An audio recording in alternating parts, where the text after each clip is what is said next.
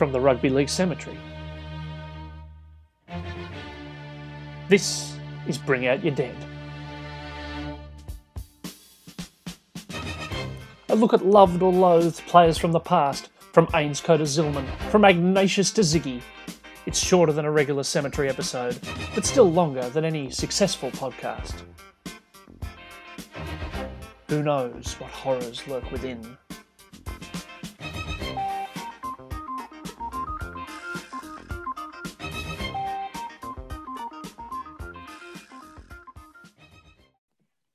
Yes, this is the Rugby League Cemetery, and this is Bring Out Your Dead. We are a subset of the cemetery canon, where we go back over some beloved players from the past and talk about their careers, which are unusual or notable in some way. We've talked in the past about people like Shane Perry, who only played 40 odd first grade games but won a title, and we've talked about Taniela Tuiaki, the big wrecking ball. And today we are talking about a Newcastle Knights halfback born in 1974 with a premiership ring. And I hear you all sitting there in your homes or in your cars or at work thinking, oh, yeah, good on you, boys. Podcast about Andrew Johns, very good. Wrong.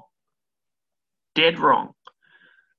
We're talking about a truly vital cog of the 97 campaign. Gazzy, who are we talking about today? The one and only Leo Dynevor, the second greatest Newcastle halfback of all time. Prove me wrong.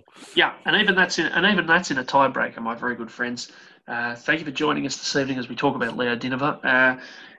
Newcastle fans won't take too much introduction on all of this, or the fair income ones at least won't. The story's pretty simple. Leo Dynevor had never played as it wasn't the time, the ARL before. He played a couple of years with the London Broncos in England. He hailed from Cherbourg in Queensland originally, played for the London Broncos in the UK in 95 and 96. And got a start with the Newcastle Knights in 97 as the understudy to Andrew Johns. Now, that's not much of a job in an ordinary year. You don't get much of a look in if you're the second halfback in Newcastle behind Joey Johns. The only trouble was 97 was not an ordinary year. Why is that, Guzzy? Well, pre-season, the great man goes down with quite a serious ankle injury. And basically, all of a sudden, someone who's come down here, possibly on sort of, I imagine, a pretty much a pie and chip deal to come and play here, has run out here. I doubt he was on the riches of the Super League, but when he was playing for the Broncos in London, has popped out here, and all of a sudden, Andrew's down. And not only Andrew's down, but fairly soon into the season, Matthew goes down and gets suspended and all sorts of stuff too. So all of a sudden, he goes from probably not expecting to play and spending a lot of time playing the early game at Marathon Stadium to basically running the Newcastle Knights season sans even Matthew at different times of this season. We're playing with a 19-year-old Matt Gidley for much of some of the early parts of the year. They were running a Leo Dynevor, Matthew Gidley, aged about 19 in the halves. And all of a sudden, that's not what it was supposed to look like. No, very much not. Now, I don't know how much this has sunk in for people who don't follow the Knights, but in the Andrew Johns era, if he wasn't there, for most of that time, they didn't win. It's as simple as that. In all my time watching football, I can't remember too many players who've had so much of an impact over the result of their team. And if he went down, if you were at a Knights game and Joey went down, it was like there was a death in the family. And the hush would go around the group. They never won. Because they just never won. And not only would they never win, they would be in front by 20 points and he would lose. And he would go off and they'd lose. They'd fall apart and all this kind of thing would happen. If he went off, they couldn't do anything. It was like the basic. They couldn't even defend when Andrew Johns wasn't in the team. 1997 is the year that didn't happen. And that's why Leo Dynevor is his contribution to the game, short as it was, is kind of worth remembering and Steve Crowe, who gave Leo Dynevor his premiership ring after the 97 grand final, made the point, no Leo, no premiership in 97. They wouldn't have won. No, they absolutely wouldn't have won. I want to quickly just shoot something across there. It's just, there's people listening to this that want to think, oh yeah, it's a couple of Newcastle Knights fans saying how big influential Andrew Johns was. To give you something objective on that, he is the person that in the history since Sports Tab has existed and since the NRL has started, nobody has ever moved the market more than him. So have your view on who the best player is, but influence over the team. Newcastle couldn't play without him. Yeah. Thurston, without the Cowboys, made a grand final. Newcastle, the Cowboys, when Thurston went down, made a grand final. Newcastle couldn't win a game. He moved. They reckon he was worth like $7. The Knights would go from $1.50 to $8. They weren't going to win. They did not win. And that's true. That did happen in games. And there was times where that was sort of rorted a little bit when people had the word he was out. All of a sudden, you're helping on other teams. But this is really, forget whoever you want to call the best player ever, no player in my time has ever had a bigger impact on whether his team wins or loses. And you can say other players were great, but their teams didn't fall apart like this. It was over when he didn't play. You said the hush would go around the ground. I remember the years that he went down. He did his ACL in 2004. He'd done other seasons. He went down in the semi-finals, and you just felt ill, and you just knew that was it. It wasn't like, well, we can put our gloves up here, we'll have a run, we'll do something. They didn't win any games ever when he was out. They just didn't. Their winning percentage was about 20. They just never did. And it was over. It was done. There was nothing that could be done about it. And this is the only man in the history of the Newcastle Knights who ever bucked that. Yeah, that's right. We can look at his season a little bit. When Andrew, he possibly couldn't have known when Joey went down in that preseason game quite how long a stint he would have in the side. So Joey goes down with the injury. Leo Dynevor started the first 15 games of the season at halfback. There were only 22 in the regular season. He started the first 15. Joey only played in 2 of them. He didn't turn up until round 11, which because of a washout was the 10th game of the year. So the first 9 games straight, there's no Andrew Johns at all, and the Knights win 6 of them out of 9. Joey comes back, plays off the bench in round 11, then gets picked for New South Wales for the State of Origin series.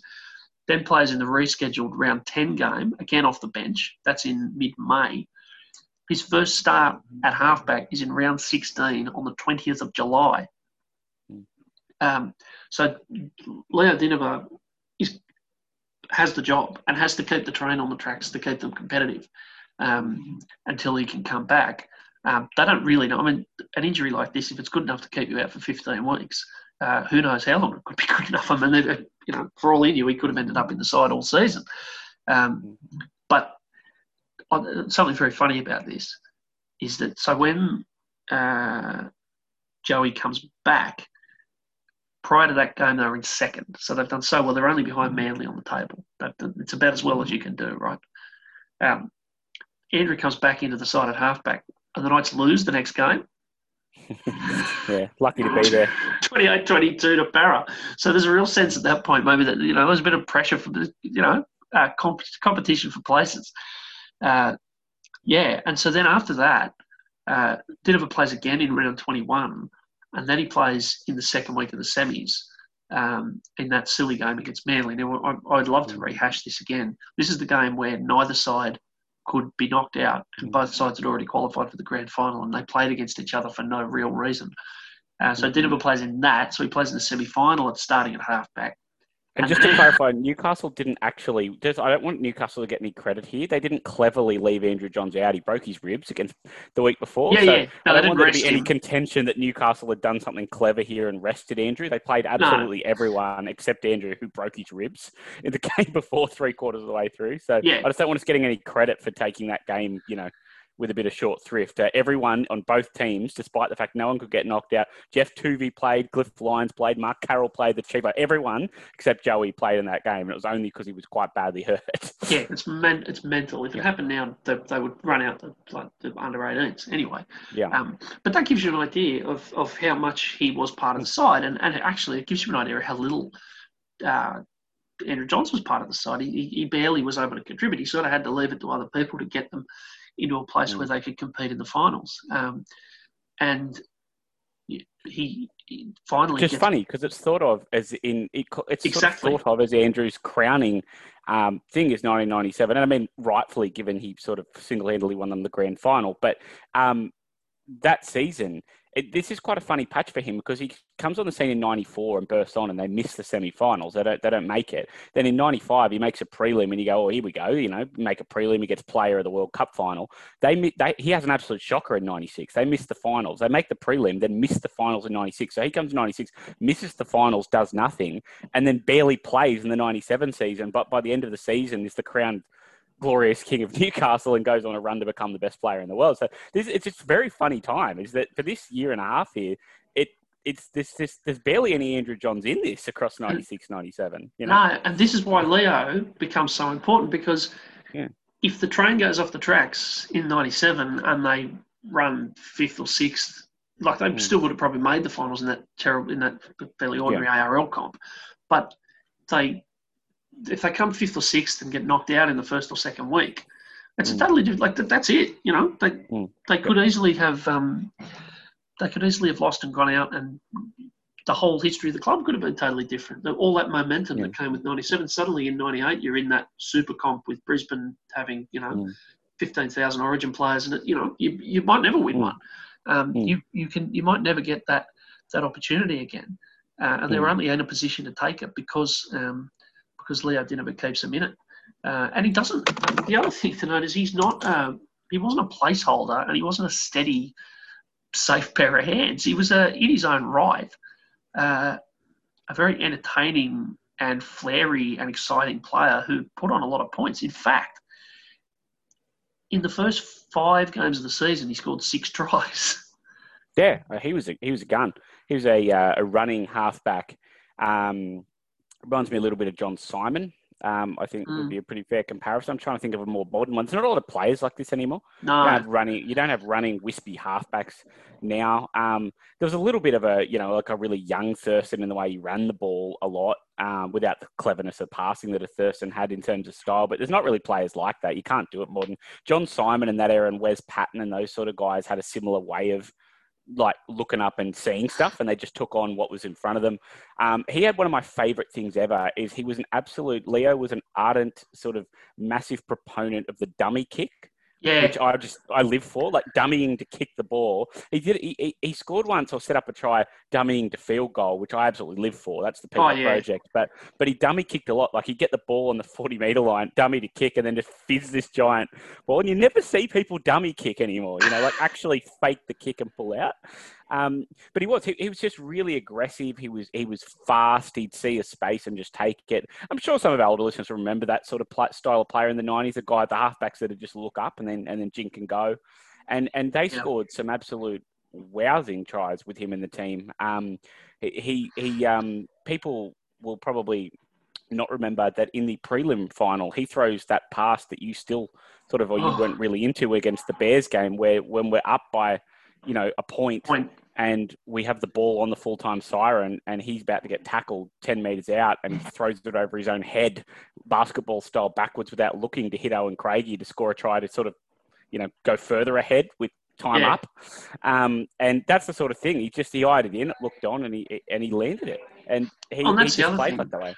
Yeah, and he had to come on in that game because so he started on the bench for the Norths in that prelim, but gets on because Johns gets injured.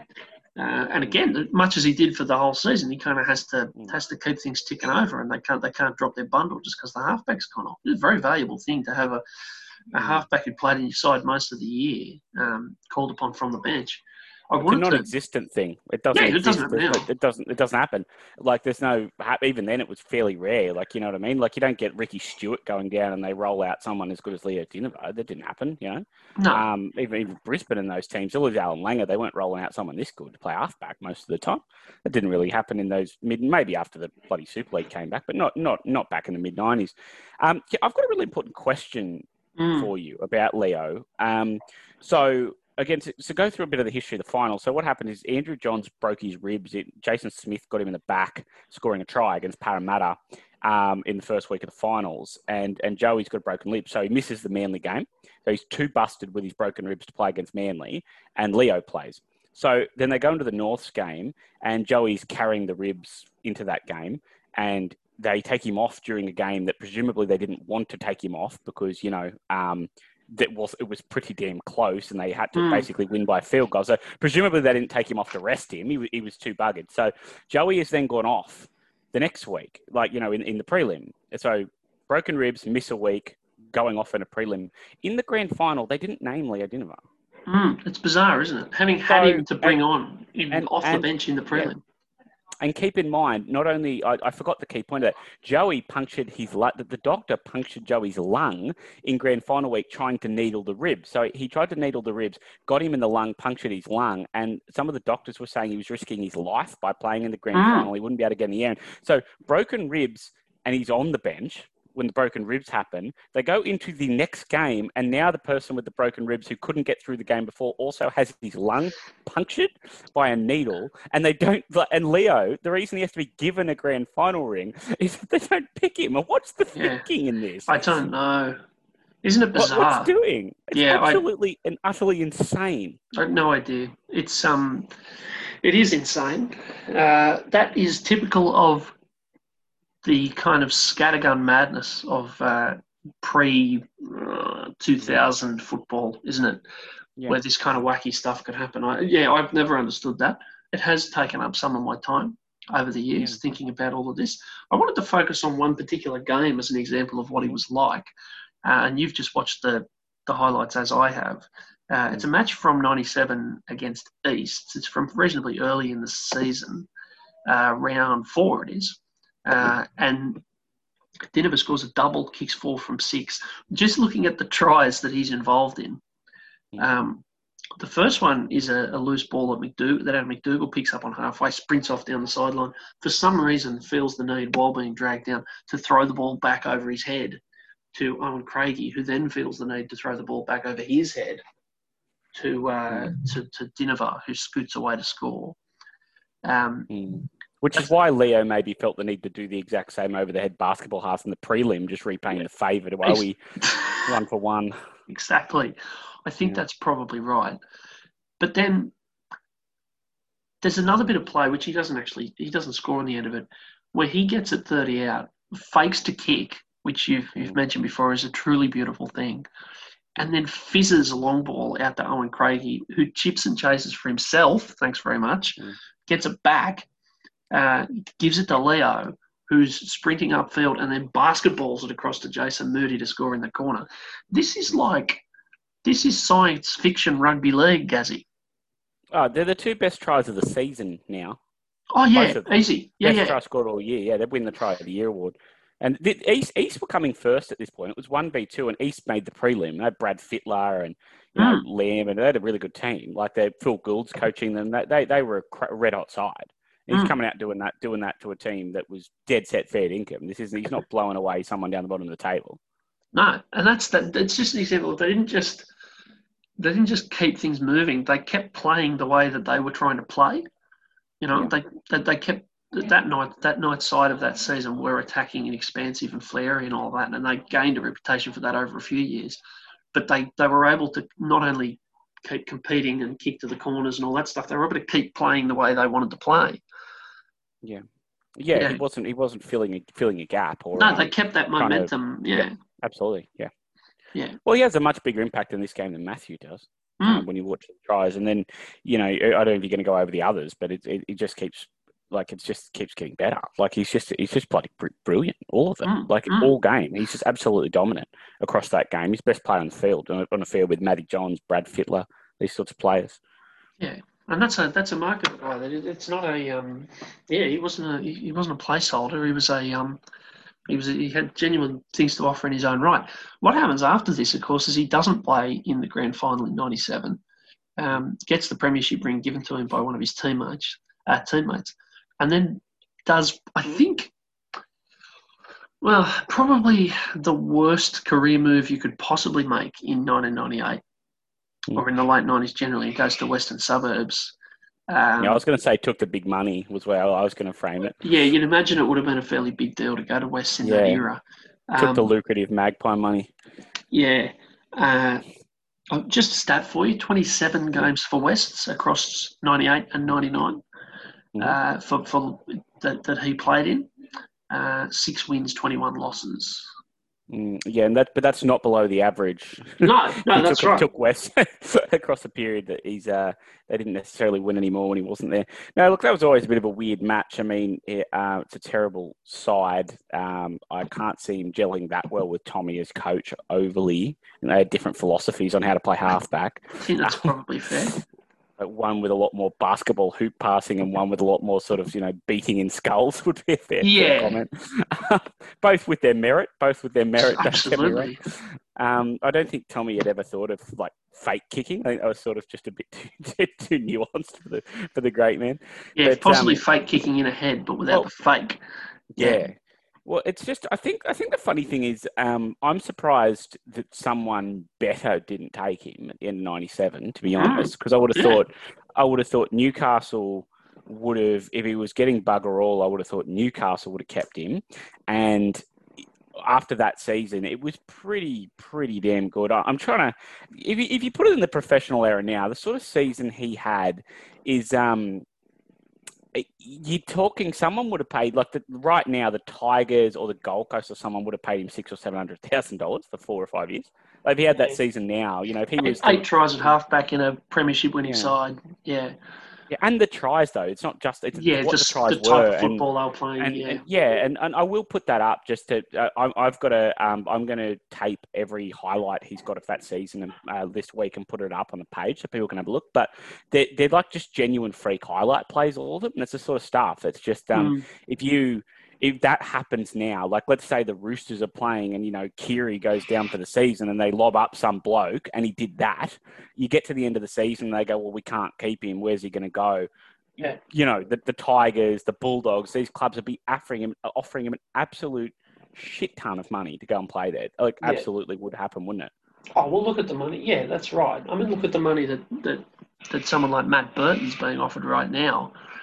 That's a great call, for being a fill-in in a side that ran to the grand final and looking all right. Like he's a young guy, he's come in, looks like he's got a bit steady, kicks well, all that stuff, and there's currently this big scrap to get him to Canterbury.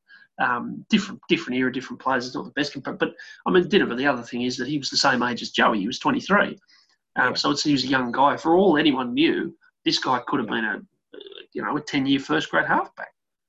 Yeah, that's right. I think it's a good comparison, not because they've got anything similar going on, but Leo to this point, if you look at Matt Burton today, has done nowhere near what Leo Dynevor did in that season. He's played less games, done less in them, and the highlight reel wouldn't fill any space compared to what Leo did. And you're right, like he's the absolute talk of the town, because that's what happens now. And that's all we're trying to context, I guess, is that he had this sort of season now.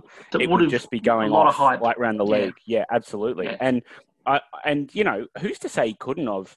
Not only, who's to say he wasn't going to? I mean, I think he could have. You can't fake this stuff. Like, you can't fake the ability. And, West wasn't a great fit. I remember watching him play at Campbelltown when I went there to watch the Knights play. He put on a bit of weight. He's playing. Their team was terrible. It probably wasn't an inspiring environment to be your best footy. No, and sort of, especially when the club was falling apart. Yeah. Yeah, it's falling apart. I don't think Tommy would have been, they would have been on the same page how to play and all that thing. I think if he had gone to the right place, I think it's not hard to imagine him playing under a Phil Gould or someone and having that sort of sparky career that, I think he had. The ability is not in question as far as I'm concerned. He did have that ability to do that, and it was just one of those things they didn't. The Magpies folded and they had to select which players would go to the West Tigers, and he wasn't one they offered a contract. So it just fizzled out, and that was the wrong time to look for a new deal. Probably, it was sort of 2 years past when he wanted to be looking for the club by that time. Yeah, that's right. He did, just looking at his time at Western Suburbs, he did kick the winning field goal in a 7-6 win over Penrith in round 12 of 1999. Which I would love to get some footage of that game, can I say? A Penrith 7-6 in front of 5,087 at Parramatta Stadium. Parramatta Stadium's good, isn't it? Yeah, between West and fans, Penrith. Though. Yeah, just can you imagine? Anyone who was there that night deserves that field goal, and I hope they still remember it to this day, and I hope it brings them joy. I think something on Leo that I think's important, because you look at West and what was it, 20-something games for West, and 27 like games, Yeah, and I think the thing with that is it's a good way in is he played more for West than he did for Newcastle. And it's a funny thing about rugby league is that Yeah. it's a bit of a segue into no one really remembers that. And there'll probably be Knights fans that don't even remember he did that, like proper, really mad Knights fans. And I guess the thing for me about Leo is that he is so well remembered in Newcastle. He is remembered better than players that would have played 150 first grade games. Yeah. For Newcastle, nonetheless, too. But around the league, you can go to players that have played 150 games, 120, all these players around the league, and they won't be remembered with fondness at any club that Leo's remembered with here. His time at Newcastle was short, but it was spectacular, and it was at the right time, and it was so important to, the first really great thing that the club ever did, and the thing that will be the best thing the club ever did forever. Like nothing that will ever happen. It's a bit hard to imagine, is it? No, nothing will ever happen that will beat 1997. And this guy just had this amazing part of it, and how he did it is why he's remembered. They didn't just win and he did a job. It wasn't this filling in, like you said.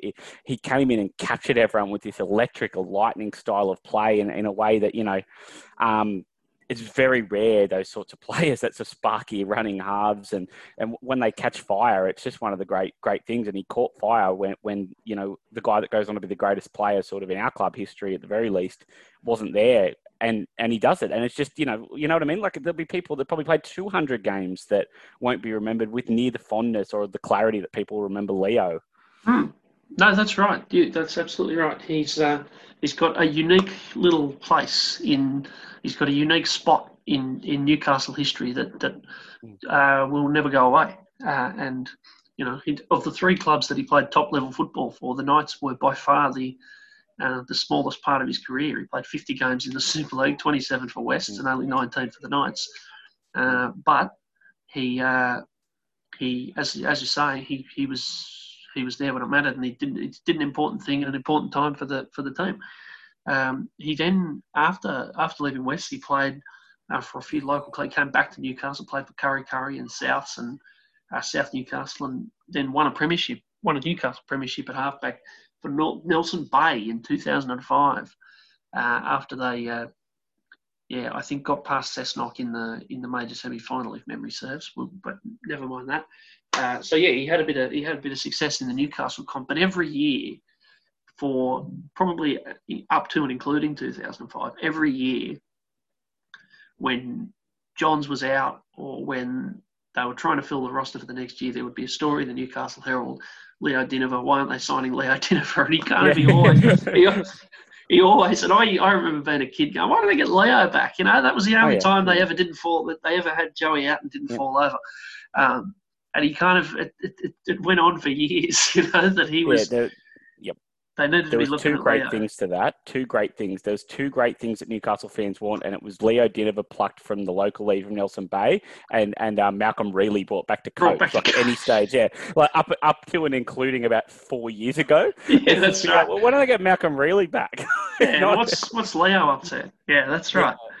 It's funny you mentioned that with Leo, because that's something when I Googled him a bit before the show just to see if there was much on there I didn't know, which unsurprisingly there wasn't. But I found an article of Tony Butterfield in 2018, and in 2018 was the first year Mitchell Pearce came to the club, and we had a pretty good start to the year, and they were running near the 8, and Pearcey did his his shoulder or something, wasn't it? Anyway, did his pec. Yeah. So he did his pec, and Tony Butterfield's written this article in the local paper saying, with Pearce down, Newcastle need to find their Leo Dynevor, and there's this whole basis that they've got to rally now and find a Leo Dynevor like replacement that can come in and do the job, and it's just so it's 20 years on from this, and Leo Dynevor didn't play 20 games for Newcastle, but the fact that a halfback could go down in 2018, and the answer was that they need to find a Leo Dynevor. But you see, that's not. And the other thing is that people reading it, it's not an obscure reference. Like people reading it would have been going, yeah, well, that's right. Yeah, that's exactly what they need.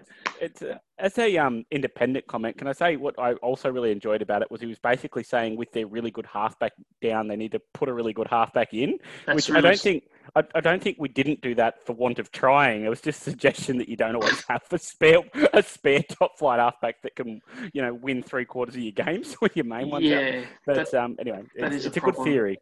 There's a couple more things I a couple more things I want to mention. One is the absolute outrageous depth of that 97 side. And you've just mentioned that Matt Gidley. I mean, you imagine the day, imagine the day of having a young Matt Gidley and Leo Dynevor available as your second string halves. Just as a first point, I just want to give Matthew you. Gidley tears up the Crushers that season. I'll show you those highlights one day. There's Yeah. this game where he just goes absolutely belted against this terrible Crusher. He was a great player. He was. Yeah. I want to run you through a few names of people who played for the Knights in 1997 but did not participate in the grand final, if you'll allow it. Yep. I suspect I'll know a few of them, but go on. Yeah, Leo Dynevor, obviously. Matthew Gidley, Brett Grogan, Jason Moody, and Danny Badiris. Just a few of the names I pulled out. So there are just the three future State of Origin players there. Two of them Test players, one of them an Origin captain, who weren't good enough to couldn't cut it into the 97 side. Yeah, it's quite good that. It's particularly good because we played Bill Peden at hooker. Yeah, well, that's right. He might have done a job there.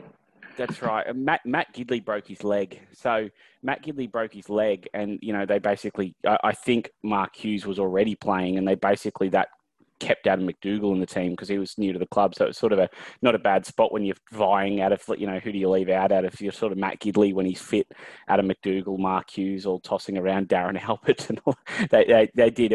We've talked about it before that there were some weird times where you could have depth before professionalism took over. Because now if you're leaving Jason Moody, who plays for New South Wales for sort of several years down the line out of your team, he sort of has left the club by March and walked out to go play for someone else. Like that's how it works. Yeah. Like they're not picking me. I'm blowing up. My agents moved me, and I mean not wrongfully from his perspective. It's not really how it's supposed to work. You're not really supposed to have Origin backs in reserve grade, but you did just get these oddities at different times, didn't you? Where the wrong.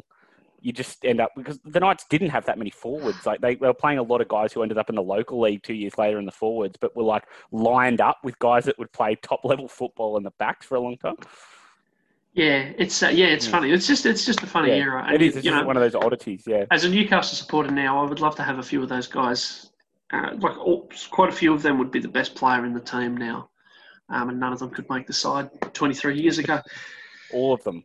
Yeah, well, that's right. All of them. All of them. I'll tell you what, I'd be having Leo now. I tell you what, Leo, forget Ponga. You get Leo in the team, you're getting the crowds back. Yeah, absolutely. Swinging it, fake kicks every week.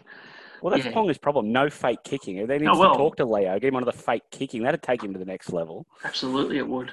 The great man now works as an Indigenous wellbeing officer and this kind of thing. He's worked from that does work out in the community and that sort of thing. But to us, Gazzy, he will always be the greatest stand-in halfback there has ever been, and I think that the greatest halfback the Knights had in 1997.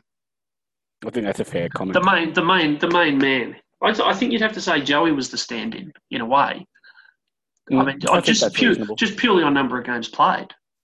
Yeah, I mean, you're starting to get into weird moral areas for me, but nonetheless, it's starting to question the value of my existence if we keep sort of saying stuff like that. But nonetheless, he is an absolute great, if not the greatest Knights halfback, then a very close second, and we'll forever thank him for the wonderful season that was 97. Look out during the week. I will be putting up every Leo Dynevor highlight, contribution to a try, or try scored by Leo Dynevor in the 1997 season, and I am bloody looking forward to recording it. Yeah, I'm looking forward to watching it. Thank you, Gazzy. And thank you, Leo. Because you're absolutely right. Without Leo, there would be no 1997. Never forget Newcastle fans. Never forget fans of anybody. It's the Leo Dynevors of this world we have to thank. Thank you, Gazzy. Until next time, this has been a very special Rugby League Cemetery.